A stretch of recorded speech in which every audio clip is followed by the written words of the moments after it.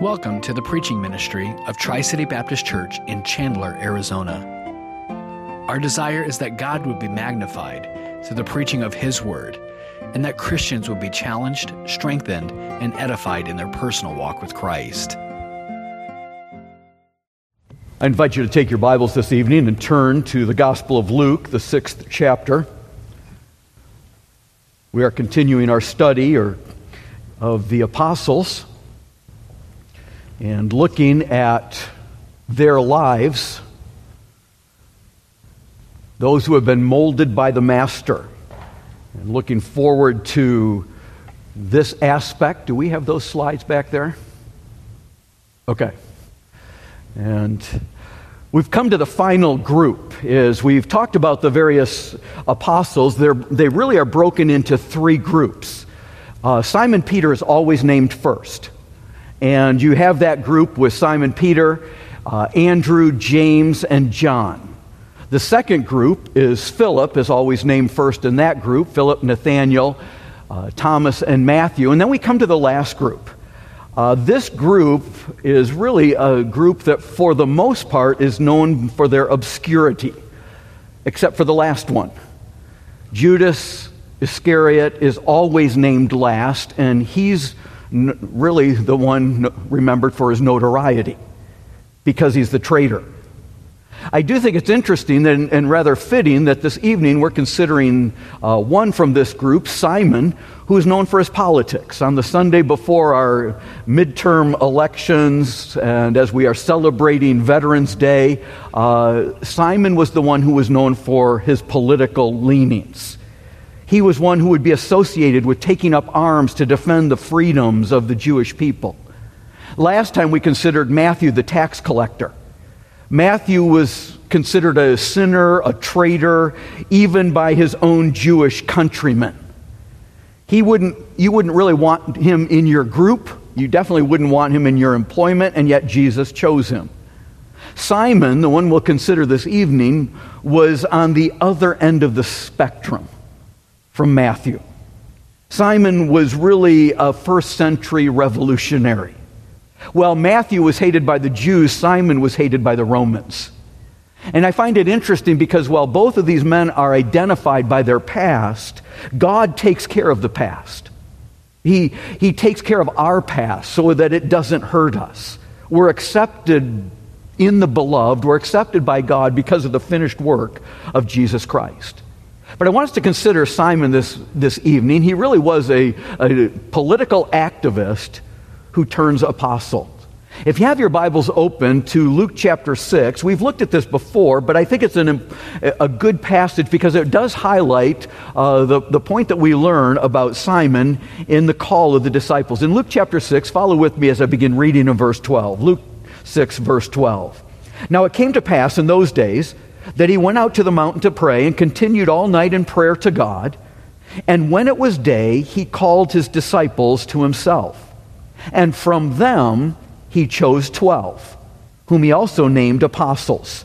Simon, whom he also called Peter, and Andrew his brother, James and John, Philip and Bartholomew, Matthew and Thomas, James the son of Alphaeus, and Simon called the Zealot, Judas the son of James, and Judas Iscariot, the one who also became a traitor. And again, we've looked at these verses, but as a reminder, it's interesting to me that the Lord spent all night in prayer before the selection. And the importance of prayer. If it's important for God the Son, how important is it for us? And then that he calls disciples to him, and from that group of disciples, he chose these 12. 2 of them are named Simon, 2 of them are named Judas. Those were popular names. Now, what we find about Simon the Zealot, as it's mentioned here, is really the emphasis on his politics. We really know very little about this man other than that. This statement right here, he's called the Zealot. In Matthew chapter 10, verse 4, and Mark chapter 3:18, he's referred to as Simon the Canaanite or the Canaanian. And it was probably not a reference to the land of Canaan or the village of Cana, but rather coming from the Hebrew and Aramaic word for zealous. Cananean is the transliteration of the Aramaic word for zealot. And so he's identified by his politics. And really, that's about the only thing that we learn about him. Other than being a disciple, the only point of identification we have is his politics. We don't have any sermons he preached. We don't have any words that he spoke or any acts that he did individually.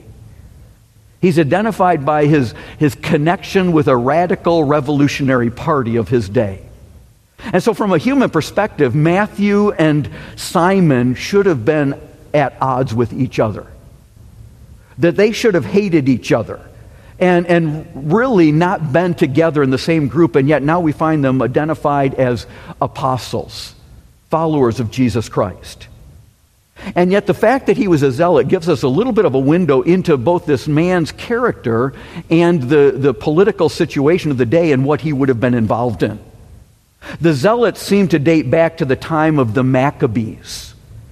And just kind of a quick abbreviated history to help us come up to what's taking place here.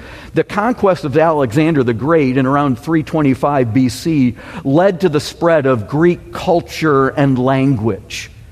Various rulers tried to unite their subjects and find something that would bring them together, combining the Greek aspect of the culture with other things.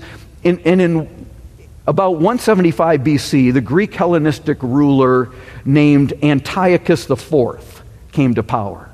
Antiochus, known as Epiphanes. He persecuted the Jews for their faith.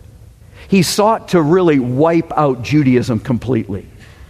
And so he wanted to Hellenize, make the Jews become Greeks, convert them to Greek culture. And to do this, he did several things. He prohibited the observation of the Sabbath day. He prohibited circumcision. He forced the Jews to eat foods that they considered ceremonially unclean. And on December 16th of 167 BC, he sacrificed a pig on the altar in the temple, desecrating the temple. Then he he erected a statue of Zeus in the temple. This became known as the abomination of desolation.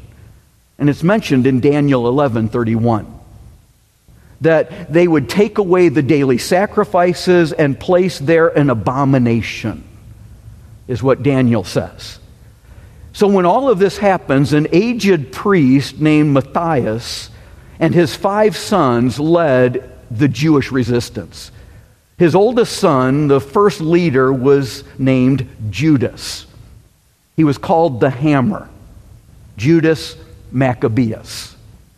And he led the revolts that finally overthrew the Greek kings in December of 165 BC, and the temple was recaptured. So that's why the name Judas was a very popular name in the first century, because of Judas Maccabeus and understanding what they did and taking back the temple. And that was no small task. The significance of that is still remembered today as the Jews celebrate Hanukkah, the Festival of Lights. It's commemorating the retaking of the temple by Judas Maccabeus. And so understanding that, it seems that the zealots came from that line. So when Rome conquered, and the conquest that came about 100 years later, about 63 BC, when Jerusalem was captured, now Rome was part of Palestine, and this was about the time of the birth of Christ. So when Christ was born, you've got Rome on the throne and the control for around 100 years, and I'm just kind of giving ballpark figures. But the zealots would have been the party that wanted to take their stand with Judas Maccabees. They wanted to stand against any group that would come, that would try to take their place. So recognizing this, we see the distinction that would take place. Now the historian Josephus describes 4 basic political parties that were active at the time of Christ.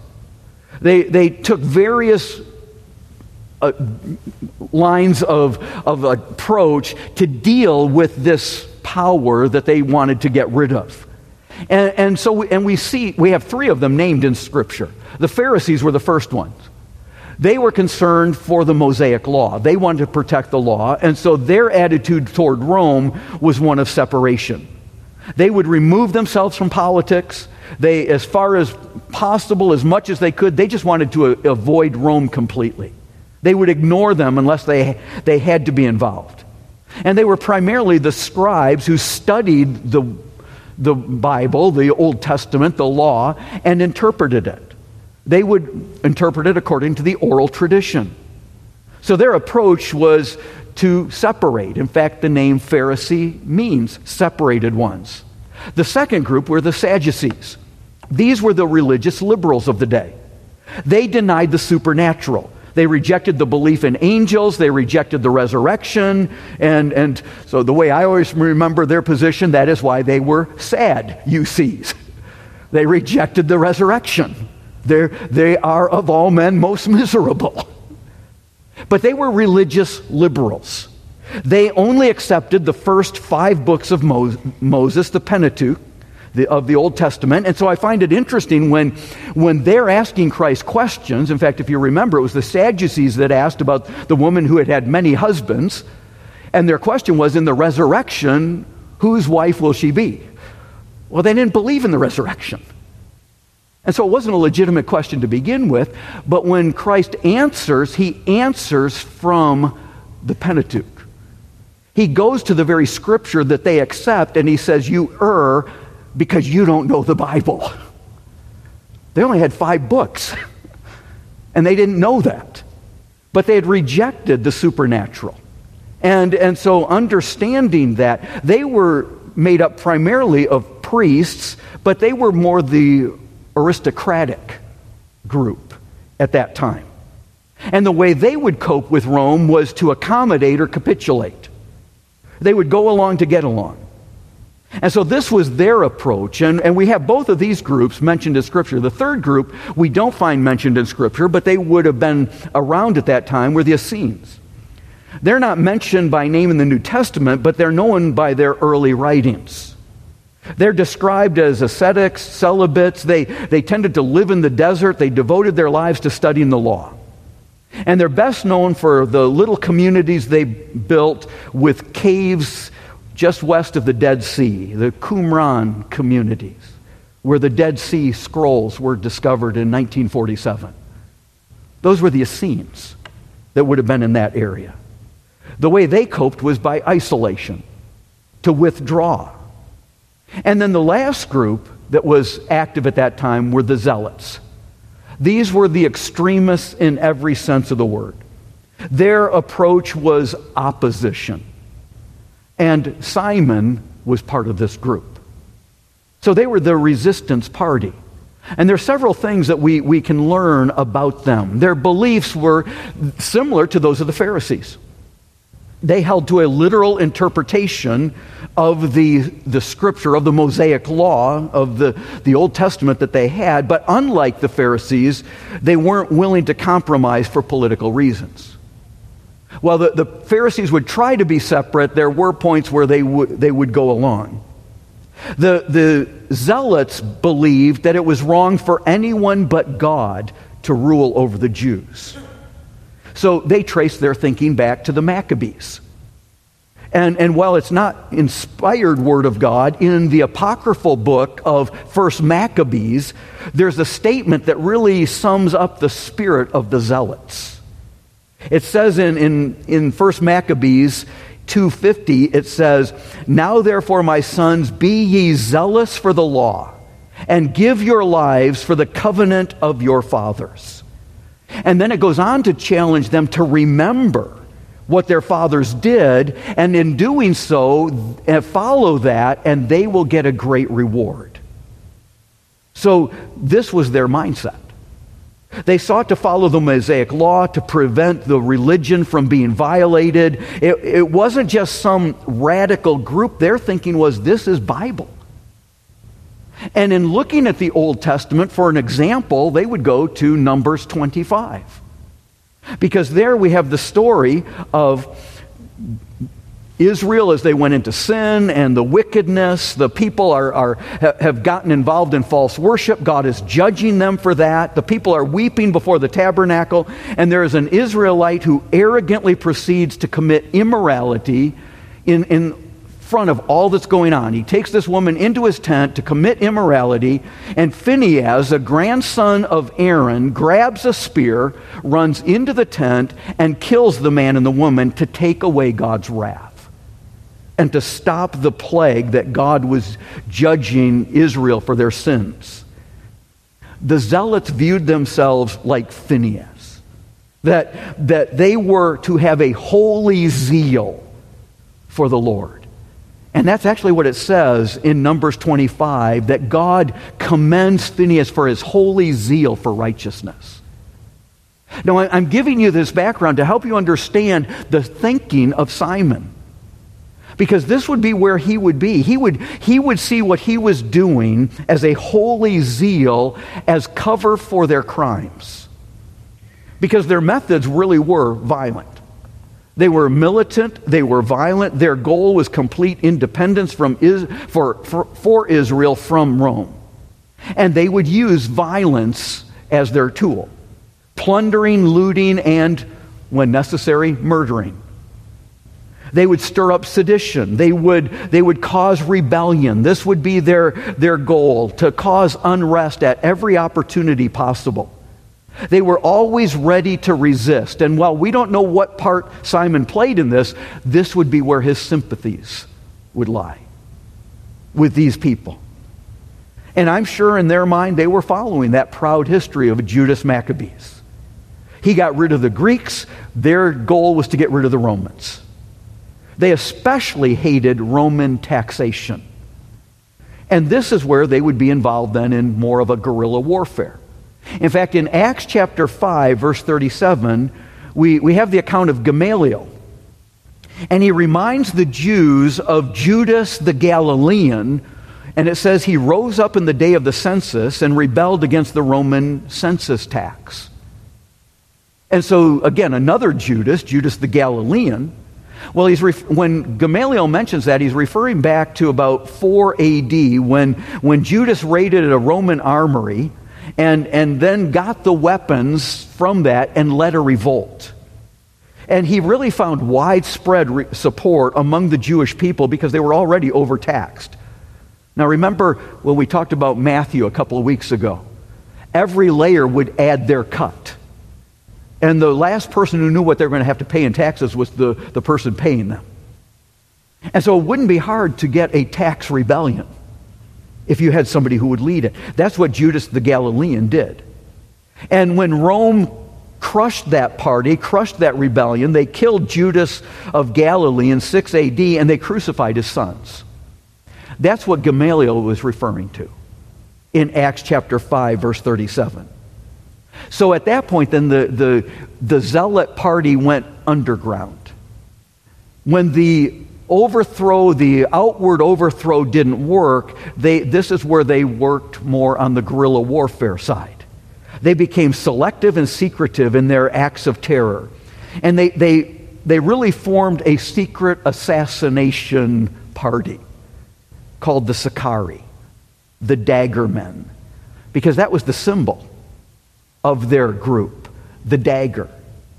They would carry these curved daggers hidden in the folds of their long flowing robes. So they could walk with their hand down in their robe and pull out a knife like this and keep it hidden in their robes and come up behind a Roman soldier or a politician or a tax collector and stab them in the back, thrusting the knife between the ribs, piercing the heart, pulling it out, hiding it again in their robes, and walking away as that person fell to the ground. And nobody would know what had happened, other than this person had gotten killed. They were experts at thrusting that knife in and piercing the heart. These really were first century revolutionaries. Simon was a zealot. Now, Scripture tells us about one other individual who it would appear was also a zealot. If you want to turn with me to John chapter 18, we have an interesting statement here. And while his name, zealot, is not attached to it, when we read the description of what took place, it would appear that this person also was a well-known zealot. In John 18, look at verse 39. It says, "But you have a custom, that I should release someone to you at Passover. Do you therefore want me to release to you the King of the Jews?" Then they all cried again, saying, "Not this man, but Barabbas." Now, Barabbas was a robber. What's interesting is the word robber there is not the ordinary word for a common thief. Barabbas was not a pickpocket or a snatch and run type of thief. The word is actually lates. The Greek word means to plunder. He plundered for political purposes. And in the process of doing that, he had killed someone. So it's very likely that Barabbas was also a zealot trying to stir up unrest, finding ways to steal and to use that money, and maybe he killed a tax collector. But Barabbas was most likely a zealot. And isn't it interesting that at the death of Christ, the man whose name Bar, son of Abbas, is the one who takes the place of the true God the Son? Who do you want me to release? Your king or Barabbas, son of Abba? And they want Barabbas, a zealot. But understanding that we have another individual, the zealots really were looking for the Messiah. They wanted somebody who would restore the kingdom of Israel. And I'm sure that when Jesus came, it caught their attention, and it would have caught Simon's attention. So when Jesus proclaimed in Mark chapter 1, the time is fulfilled, the kingdom of God is at hand, repent and believe the gospel, they picked up on the kingdom of God is here. Well, they're going to be part of that. They want to help. For Simon, as a Jew, this is going to flame his zeal, that burning enthusiasm, because he loved his country. He could lead a God and country rally. This was Simon. And understanding that he loved liberty, but he became a follower of Jesus Christ. He was a disciple and then chosen as one of the 12. And recognizing that political background, I think we can make some applications that can be helpful for us. Number one, zeal when under God's direction is noble. Romans 12 verse 11 says, "Not lagging in diligence, but fervent in spirit, serving the Lord." Zealous. Galatians 4:18 says, "But it is good to be zealous in a good thing always." You know, to die to self-interest is really a contradiction of terms. Zeal is a passion. It's a passion for, it's an energy for a recognized goal. The goal of the zealots was to overthrow Rome. But what we're going to see with Simon is God changes that as he becomes faithful and he finds the security in Christ. But I think it's also good for us to realize that commitment to a cause will not satisfy the longing of the heart. That's something that only Christ can do. And I think Simon realized that. As excited as he was to try to overthrow, he's learning from Christ. I think there are some things that we can apply from this. Is number one, rejoice that God saves people from all different backgrounds. From tax collector to political zealot. From one who sided with Rome to one who would be a revolutionary trying to overthrow Rome.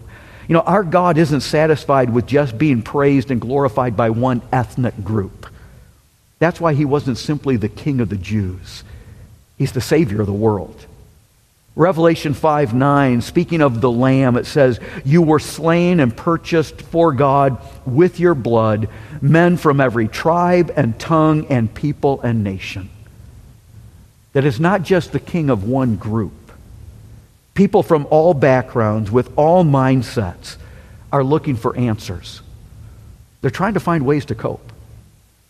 And so what we saw earlier, we find today as well. How do people deal with pain, injustice, oppression? Well, they tend to handle it differently. Some look to legislate, like the Pharisees. Well, develop a religious system, and if I get enough rituals and I keep these rituals, they give me comfort and protection and direction. That was the Pharisees. If you keep these rules, if you do these things, and that gave security. And there are times that people say, well, just tell me what I'm supposed to do.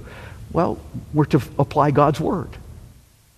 Some want the check boxes, but that leads to moralism and legalism. Others just kind of throw in the towel. Well, if you can't beat them, join them. Capitulate, negotiate, whatever. But that was what the Sadducees did. Well, we'll just go along to get along, and then we'll see what's in it for us. And they ended up in the aristocratic category. Others retreat to isolation, run for the hills like the Essenes. Just shut down, pull back, escape, close off. And sometimes that's how people deal with problems. Satan wants to isolate us. We need a church family. We need others that will speak into our lives. And then there are others that, rather than the flight, they go into the fight mode. The revolutionaries, the zealots. Matthew sought to pursue materialism. He was willing to give up his family, his honor, his country, his conscience. Simon immersed himself in a cause. He wanted to change the world. He probably would have been willing to stab Matthew in the back and disappear as that body fell into the street. And now they're brothers in Christ. United because they both have the same new master. You cannot serve God and money. And so Matthew gave up that money. But the zeal of Simon had to be redirected. And understand, Christ will save sinners. No one is too dirty that he can't cleanse their sin. And we have to recognize that. Are we willing to be stigmatized by welcoming sinners? Are we willing to reach folks that might believe differently than we do or don't have our politics? I realized in ministering in Maine, which was a very politically liberal area, well, there were conservative pockets where we were. It tended to be very politically liberal. And I thought, they don't need my politics. They need my Savior. Now, I do think my politics are based in biblical principles, starting with the total depravity of man. And therefore, there's a reason for government to be a terror to those who will do evil and an encouragement to those who will do right. But we have to introduce them to our Savior. I think it's important for us not only to recognize God saves people from all different backgrounds, but recognize what is it that excites us? What is it that motivates us? No one is truly apathetic. But what is it that does excite us? So we saw this morning in the importance of work that Christ doesn't honor laziness in his service. Christ was zealous. His disciples were zealous. They were involved in something bigger than themselves. And that's why as I've purposely on multiple occasions backed up in Ephesians as we've come into our passage so that we understand what God is doing in this universe through the church. That we're part of something much bigger than us. That we're to live for the glory of God. You know, people are willing to die and give their lives for a cause. What is it that motivates us? You know, we can turn on our news and we can see people dying for other causes. One of the things that we honor on Veterans Day is those who have faithfully served and been willing to put their lives on the line. And I hope we can understand that. We may have problems with those who would kill innocent people and do it in a way that's simply trying to stir up unrest. But do we understand that there's an importance of committing to something bigger than our lives? That we would love Christ. I hope we get that, because in Luke chapter 14 it says, if anyone comes to me and does not hate his father and mother, wife and children, brothers and sister, yes, and his own life also, he cannot be my disciple. And whoever does not bear his cross and come after me cannot be my disciple. In 1 Corinthians 15:31, it says, Paul says, I affirm by boasting in you, which I have in Christ Jesus our Lord, I die daily. In Matthew 16:26, what does it profit a man if he gains the whole world and loses his own soul? Or what will a man give in exchange for his soul? Paul said, for to me to live is Christ, to die is gain. You know, if we aren't careful, we can become so self-focused that we lose sight of the fact that there are causes worth dying for. For me to live is Christ, to die is gain. Back in September, several of us were in Washington, D.C. for the American Association of Christian Schools and Christian Colleges conference, and we visited Arlington National Cemetery. It's one of the places I like to go to in D.C., and I find every time I go that it brings a sobriety and a dignity. As you walk among those tombstones and realize these are people who died for the freedom that we have today to meet publicly. And then to be looking at names and dates and ages and realize these are people who were involved in something bigger than themselves. And those who have served that want to be buried there in Arlington. Arlington National Cemetery does 30 funerals a day on weekdays and 7 on Saturdays. And we saw several as we were walking through that cemetery. But as I mentioned, we have to remember that our ultimate battle is not a physical one, it's a spiritual battle. That we're involved in something bigger than ourselves. And it's not the politics, it's a spiritual battle. We wrestle not against flesh and blood, against principalities, powers. Simon was willing to fight Rome when the real enemy was Satan. You know, we have an election, but the real answer for America is not Congress passing laws.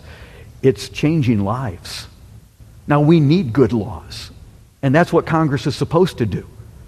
God ordains government for that purpose. But we have to understand that it's not through the ballot box that we're going to see revival. It's through the Bible. And that we would be faithful in giving the word. That we would be faithful in recognizing that and then investing our lives in a cause that's greater than us. That we would understand that there's something greater and that true satisfaction only comes from Christ alone.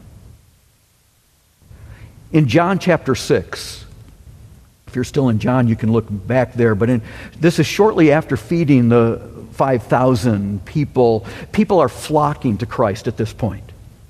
And part of the reason for that is they're hoping for more free food. They want him to feed them. This is a great deal.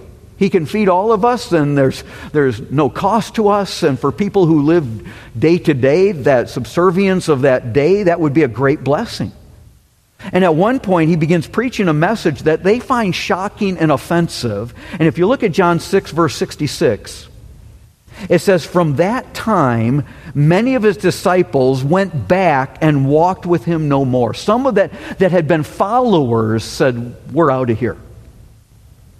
And verse 67, then Jesus said to the 12, do you also want to go away? He turns to Simon the Zealot and Matthew the tax collector and the others. And he says, are you going to go away too? You know, that's not uncommon. When people don't like what they hear, they leave. They ignore, they tune out, or they walk out. And when the message causes us to examine our heart, there's a spiritual battle that takes place. We have to decide, am I going to submit to the Word of God? Am I going to apply it? Or am I going to go my own way? And go in our preconceived ideas or protect a sinful lifestyle? And we see the answer in verse 68. Simon Peter, the spokesman for the group. But Simon Peter answered him, Lord, to whom shall we go? You have the words of eternal life. Also, we have come to believe and know that you are the Christ, the Son of the living God. You are the Holy One of God. So we're not here for free food. You have the words of life. Simon the Zealot found the answer to the longing of his heart in Jesus Christ. He was a man who was willing to die for a cause. Now he's willing to live for Christ. He was a man who was seeking to change the world, but now he's advancing the Word. He was one who wouldn't serve the government, but now he's bowing to the lordship of Jesus. He also heard that first sermon that Matthew did after being chosen that we saw back in Luke chapter 6. And in verse 27 it says, "But I say to you, love your enemies. Do good to those who hate you. Bless those who curse you and pray for those who spitefully use you." Do you think that impacted a zealot? He could pinpoint his enemies. And Jesus said, love them. Pray for them. Do good to them. He had to change his military mindset to a missionary mindset. He had been living for an earthly kingdom. Now he's living and seeking a heavenly one. Simon gave his life to serve the Lord. The zealots gave their lives for an earthly kingdom that they sought to set up. What are we living for? You know, I can't help but wonder how different Simon the Zealot's life might have been if he hadn't followed Jesus. Because if you trace the history, the historical consequences of what the Zealots did, it plays out further. It was due to their constant resistance that finally fostered the Titus Vespasian to march from Rome to squelch this ongoing guerrilla warfare. He surrounded Jerusalem, cutting off supplies. But the Zealots would not allow anybody in Jerusalem to negotiate for surrender. In fact, they began killing fellow Jews who wanted to surrender and end the siege. No one was allowed to save their life by surrendering to Rome.